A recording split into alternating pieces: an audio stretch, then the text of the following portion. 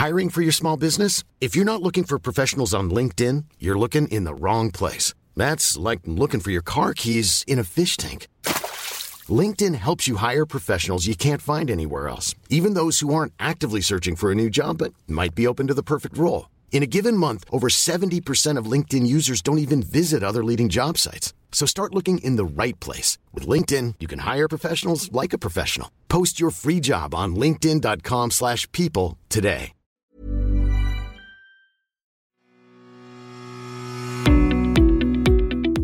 Hello, you're very welcome to the Mick Clifford podcast with the Irish Examiner on today, Friday, 28th of February. Now, any of you who might peruse the US channel CNN or follow in any way, I suppose, what you might call the circus of Donald Trump's presidency, may have come across my guest this week. Donny O'Sullivan hails from South Kerry and is CNN's disinformation, technology and politics correspondent. He appears regularly on the US networks as something of an expert on how both foreign powers and domestic political interests use social media to disseminate false information, which in turn levers huge influence on the political system.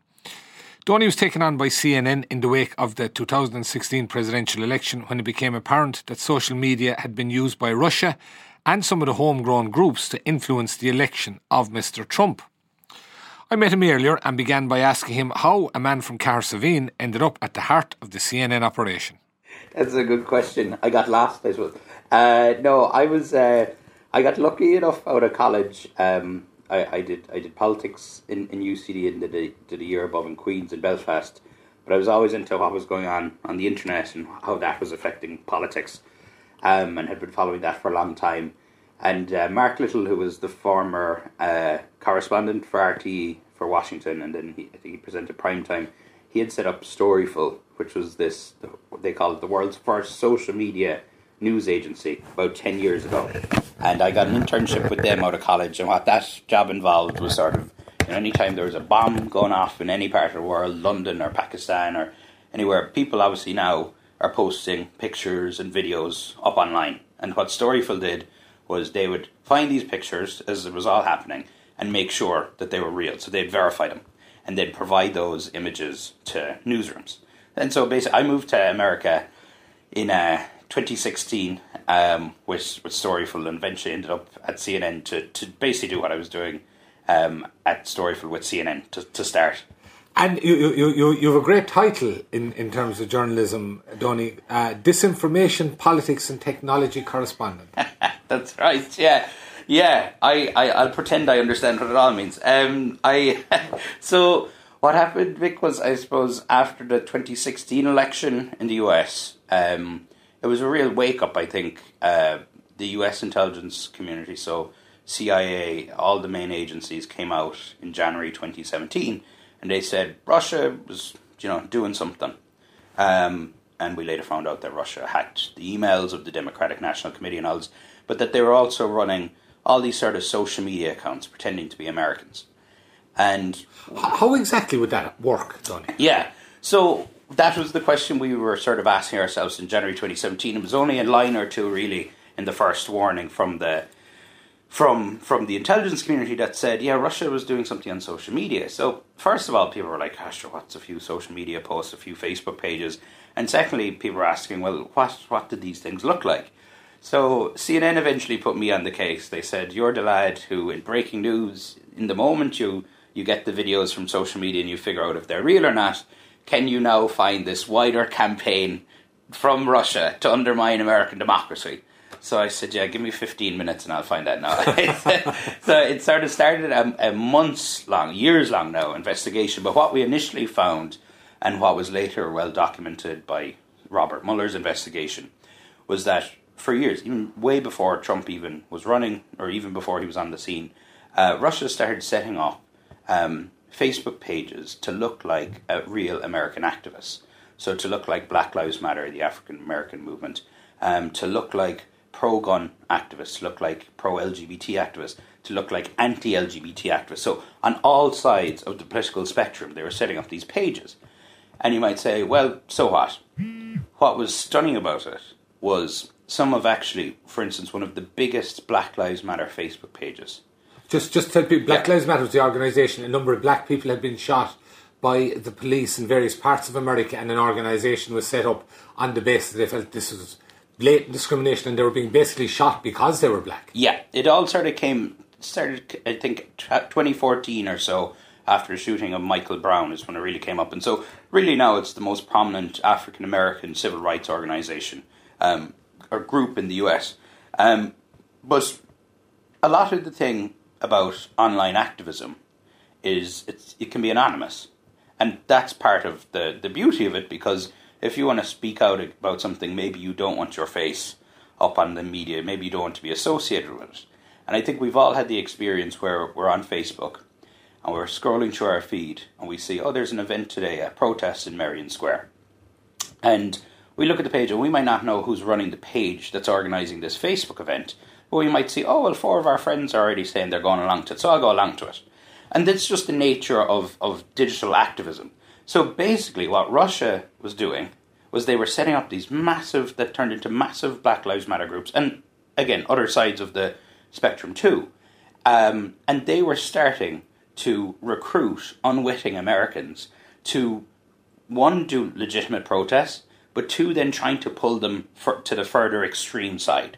So if you were to think about the civil rights movement in the 60s in the US, you had Martin Luther King, and then you had the Black Panthers to the sort of other end. That they keep trying to pull real activists in the US to the more sort of extreme edge and to wind them up and to just sort of sow division and sort of exacerbate the existing issues within the US. And what would be the advantage from Russia's point of view in doing that, Donny? Exactly, yeah, because, I mean, and a lot of people, I think, Americans who look at this and say, well, sure, what's the harm if if I'm an activist anyway, if the page, doesn't matter who runs the page. But if you think back to the Cold War in the 70s and 80s and you think about all the spy stories, Russia, and same with the US, of course, but Russia, in the US, there's a history of the Soviets trying to infiltrate the anti-war movement, all these different groups, and the civil rights movement. But to do that, back then, they would have had to recruit assets. They would have had to actually train up a spy, put them into the US undercover for years, decades maybe, and then have them go into the organisation. And normally it is to either gather intelligence or to, just sort of ruffle feathers a bit more. Now, Russia can do that from the comfort of behind a computer screen. And we actually now know the address of where they were doing it in St. Petersburg. I'm sure they might have moved. But they can do all this. They can actually get people out onto the streets. What they were doing was they were using these American companies, American platforms, Facebook, Twitter, PayPal, and they'd reach out to someone. They might reach out to an activist and say, can you help organise this event down the street today? And we'll send you some money through PayPal. And they were sending people $500 or $600. In one case. And sorry, the gist of this being to sow amount of civil unrest, effectively? Yes, that's pretty much it. It's just to cause a bit more chaos than there already is. And I mean, I think, America and American media have, there's a bit of an obsession, obviously, with this notion of foreign meddling and Russia and whatnot. Americans, just like Irish, are perfectly capable of sowing their own unrest and division. Yeah. But from the perspective of Vladimir Putin, if you could cause further tension that could further weaken American society, that's what you want to do. And they can do this. They might have a few hundred people working on this. It's extremely cheap in terms of, if you think of an intelligence operation or in a form of espionage operation, in that you don't have to, there's very low risk in that you have all your buckos sitting behind a computer in Russia, but you could still do all this stuff in the US. And tell me this, Donny, an impression has certainly gone out there that one aim of the Russians at this time was to push for the candidacy of Donald Trump for whatever reason. Did you come across evidence to that effect? Yes. The Robert Mueller, so when there was the investigation launched, special counsel investigation launched into all this, big part of the investigation was actually looking into, what was going on the social media side of things. And of course, Robert Mueller being with the FBI, having access to troves of intelligence, they were basically able to get into some of the internal systems of where these Russian trolls are operating from, and emails and things like that. And a memo actually went out in early or the spring of 2016, which was saying all the posts across all our pages. And now remember what they have in place, right?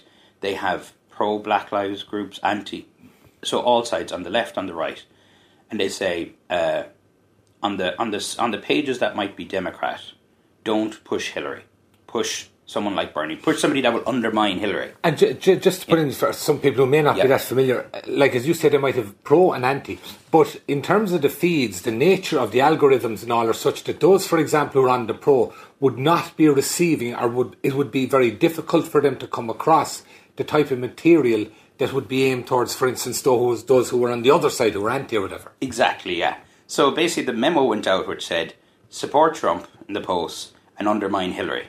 Now, obviously, for them to look believable, if it's a Black Lives Matter group, they're not going to like Trump. Because Black Lives Matter more on the left would probably be more aligned with Democrats. So they said, but on those pages, just basically talk crap about Hillary and push Bernie and things like that. So there was, I mean, from the evidence, that's certainly what seemed that they were pushing for Trump. I would say that, you know, in saying that, I think what's been overshadowed a bit is that this operation was up and running long time before Trump came around. So, you know, there's still a much wider operation in terms of actually just trying to sow division in American life, you know. And now, and just over the past few days, we've heard that intelligence officials have briefed lawmakers in the US to say that Russia's doing exactly the same stuff now on social media. So there's a big, you know, there's a lot of resources at places like Facebook being put in to try to stop this from happening again. And having the likes of you, somebody in the media, as you said, this was sort of, it was thrust upon people in 2016, but now people like yourself, is it less likely that they could be as successful in disguising themselves? Yeah, I mean, that's a good point. The job I have didn't exist 4 years ago, even though it really should have, because all this stuff was going on. We just weren't paying attention to it. It's definitely gotten harder for them, I think, you know, in terms of setting up, like, these, you know, there was pages where they had almost 1 million followers. I think that would be harder for them to do now. But what is easy to do, and what we're seeing the companies have gotten a bit better at telling the media and telling the public and the intelligence community when they've seen stuff and been able to actually tie it back. Just the social media companies themselves, Facebook, Twitter, whomever. Yeah. So Facebook every few months will come out and say, right, we took down these group pages, again, a lot of them posing as Americans, and we were able, through their technical investigations, to tie it back to Russia or to Russian intelligence. And so what these pages, what the campaign is probably looking more at doing, the Russian campaign that is more making the one-to-one personal connections with activists in the US and then trying to get them to do certain things, very likely unwittingly on the part of the real activist. And the other thing that arises there, Donny, is, as you say, that's the Russian interfering. What about internally? What about, and it's, when you think about it, to have to be covering disinformation, how far we've come, we'll just talk about that in a minute. But what about internally? Is it possible for social media gurus, for want of a better word, to spread information on behalf of one candidate that's basically doing the same thing, but it's just internal to America without any outside influences? Exactly. The bigger issue is how social media enables misinformation, false information to be able to spread. Absolute lies being able quickly to be seen by hundreds of thousands or millions of people. And that, for the most part, is coming from, you know, there's a lot of shady characters in American politics, a lot of shady super PACs, all that sort of stuff. And that is happening. Of course, some of the campaigns, I mean, sometimes President Trump pushes out false information. So I think the bigger challenge is the discussion that needs to be had around what is Facebook making us all become? Do you know what I mean? In terms of, we can now so quickly see these conspiracy theories about whatever it is, telling you not to vaccinate your children, all this sort of stuff. And it appears in the feed, for the most, in your social media feed, as it looks the same as an article from the Irish Examiner or New York Times or CNN. You know, they all look the same. And so, a link that's actually made by some fella in his basement, you know, can appear as authoritative in the Facebook newsfeed as something from a journalist. And again, for some people who may not be that familiar with Facebook, the news feed, as you call it, if, for example, I have a Facebook page and say, for instance, I don't like, well, we'll use this example because we're both from the same place, I don't like Kerry people, right? Let's just use that. And so, if there's an odd story, the algorithm sees that I have this slight prejudice against Kerry people. So therefore, anywhere there's out there that there's anti-Kerry people stories, they're going to throw that at me.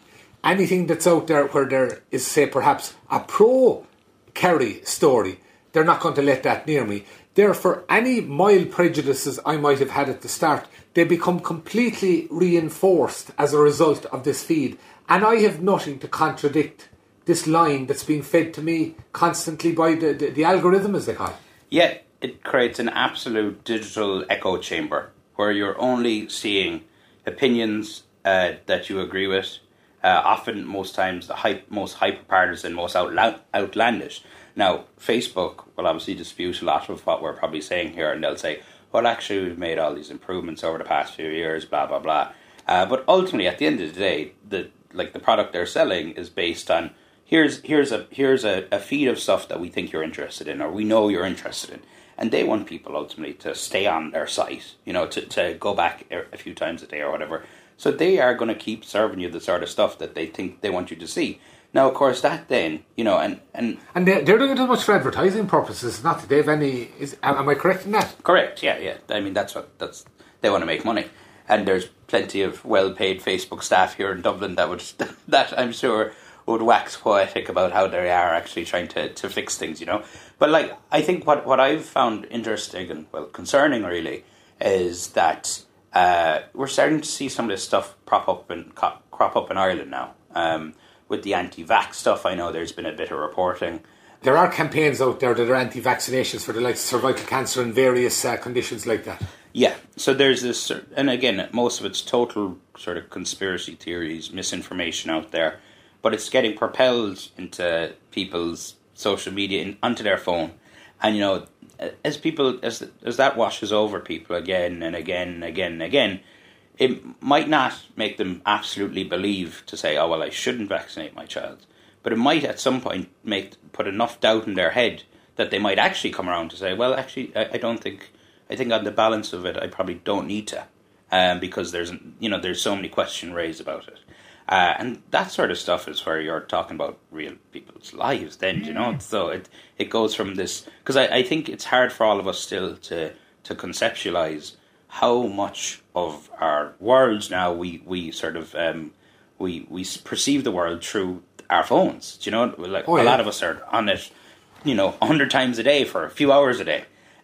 So I think we still haven't figured out as a society, what is it, what does it mean when there isn't a common truth a lot of times. I think that's the big issue in the US, is that you open your Facebook feed and you could be sitting next to a lad one lad likes Trump, the other lad doesn't like Trump. They're going to be seeing totally different news stories, totally different spin on news stories. So what happens then when there's a society that there's no ground truth? Well, there's a ground truth, but people can't access it, or it's not available to people readily. And I think that has all sort of profound impact on politics and society.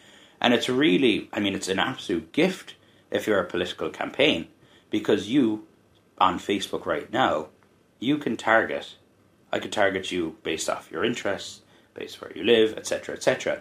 And I could serve you with an ad that's from the same campaign that's saying something totally different to what I serve your brother or sister or friend who might have a different interest or a different view on it. And the other aspect of that, I presume, Donny, is that if you use that ad there, for example, on a billboard or on a newspaper, and it was factually inaccurate, immediately that inaccuracy will be pointed out, because it's this personal relationship directly with the Facebook consumers, you want to call them that, then even lies can go out and it's just not contradicted. Absolutely, yes. So, that's I think the real fundamental difference here is that obviously for politics throughout history, and particularly 20th century, is when a false statement is made, whether it's on radio or in a TV ad or on a billboard or whatever, newspaper, that goes into the public square, that can be debunked, it is talked about. The people who might see that ad in the newspaper might the next day read in that same newspaper, well, here's how that was false. Now, there's just no. I mean, the Trump campaign is running a few thousand ads a day on Facebook, yeah, and all different sorts of combinations. Now, again, Facebook will say, "Well, now we've built this database where you can see the ads, etc., etc." But it's absolute information overflow, and some in the. I mean, 2020 is going to be a big test for the media in the US. In terms of how do you fact check, what do you fact check. There's also so much BS going out there that I think a lot of journalists are saying, "Well, is it even worth fact checking this thing? Are we, if it's only been seen by a few people, are we just amplifying, the lie and sowing more doubt, even if we fact check it?" So there's all these things that journalists are trying to figure out in the US. But yeah, I mean, I think absolutely there's far less opportunity now, despite all our access to media, to actually go out and set the record straight. And tell me this, America, very partisan politics, partisan media in terms of Fox News, CNN would be perceived as being on the other side, what have you, all that. In your experience, has that element of social media had the same impact in politics in other, particularly Western countries? Yeah, I think you're starting to see it a bit in the UK with particularly around Brexit, and a lot of some of the characters who are involved in the Trump campaign, the Bannons and the world of stuff like that, who are extremely intelligent people in terms of figuring out how to leverage the power of online and social media and all these sort of websites and things. So I think you're starting to see it come into the UK a little bit. But again, I think in Ireland we often think, sure, that won't happen here. There are people in Ireland who are prominent people now posting to a very large audience total partisan lies, and they're going unchecked. Yeah. And do you think in terms of the mainstream politics that it has potential to get in here to an extent where it could have an impact? Yeah, I do. I wonder. I mean, America is so polarised. So I think thankfully Ireland is a long way away from that. And, America's been becoming more and more polarised long before social media. I mean, I think you could go back to the advent of Fox News in the 90s probably was where you really started to up the game and the polarisation there.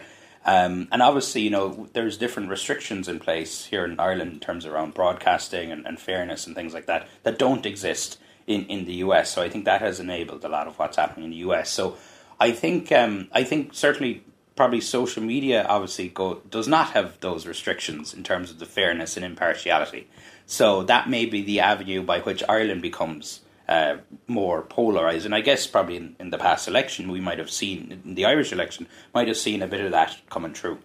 And the other thing then is, as you said, that polarisation in America, which is really acute at the moment, and it's so obvious, but it would seem, Donny, from the type of world that you're painting there, that the chances of closing the gaps that have opened up are very small if you have this constant feed that's basically telling you the other crowd are wrong, you're right. Do you know what I mean? It seems the middle ground is being squeezed out. Yeah, I mean, I'm fairly cynical and I have no solutions.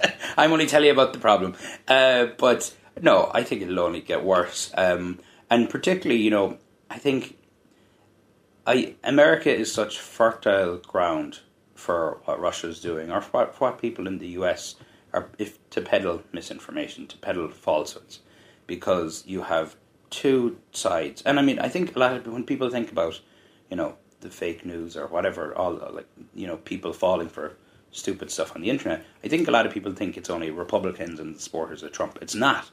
The people on the left and the far left are just as prime, and they want to believe.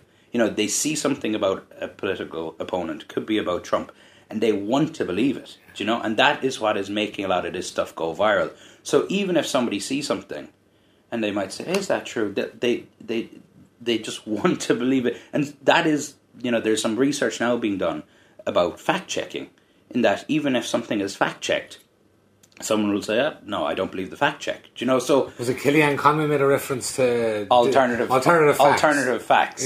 Yeah. And Trump made a comment one day up at a rally, I think about a year ago or so, where he said, "What you're seeing and what you're reading is not what's happening."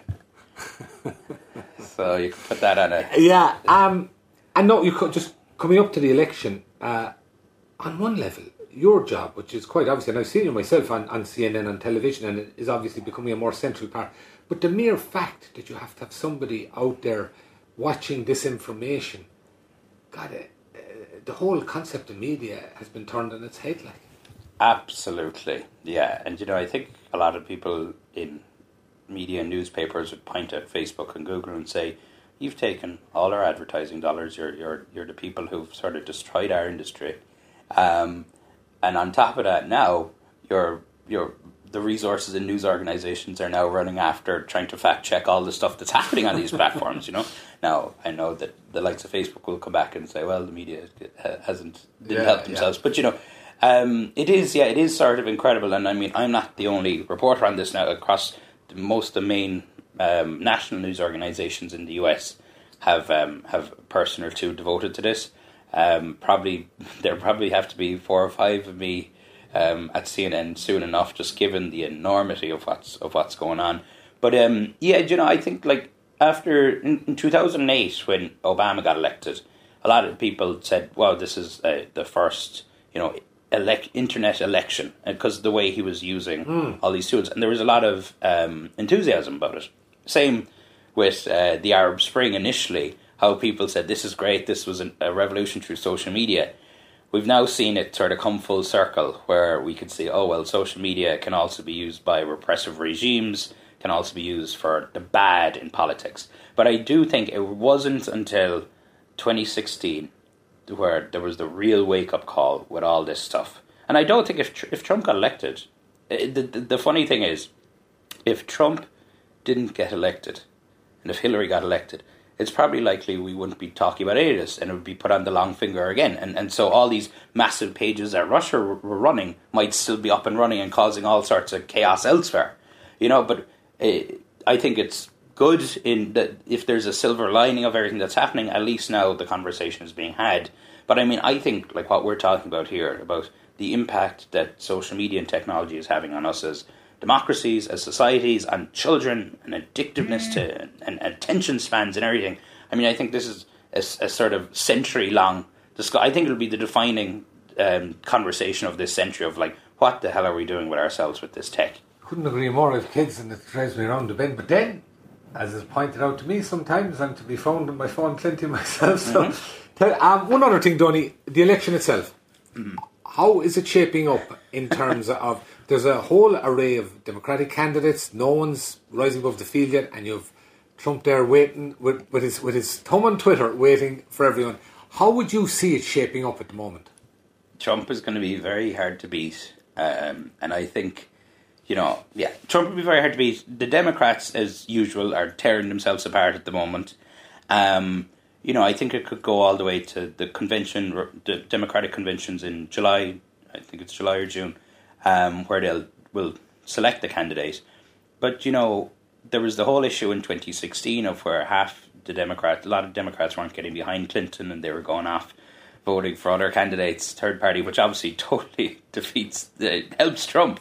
I don't know if Democrats have learned that lesson from 2016. To be honest, you can see that the Democratic Party is really split at the moment into the left progressives, the Bernies of the world, the Democratic Socialists, as Bernie's called, and that phrase terrifies Americans. It's bad to be a Democratic Socialist in America. And then you have the more sort of the Biden likes who are in the centrist, the more established candidates. It'll be very interesting to see if whoever is the candidate, if the other side within the Democrats gets behind them. Or will they just do the whole thing where they tear each other apart and Trump marches on for another 4 years? The thing that Republicans are very good at is once they have a candidate, no matter how good or bad he or she is, to get behind him.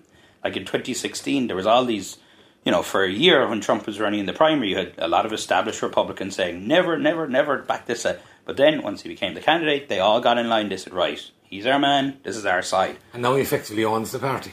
Absolutely. One other thing occurs to me there, Donny. I mean, your job, and because you're trying to get this stuff all the time, you're based in New York. You could nearly do that from Carcedine, or better still, you could head out in the Skellig Rock and do it from out there, with a peace and quiet. Yeah, that's right. I could. For most of what I'm doing, I just need a laptop.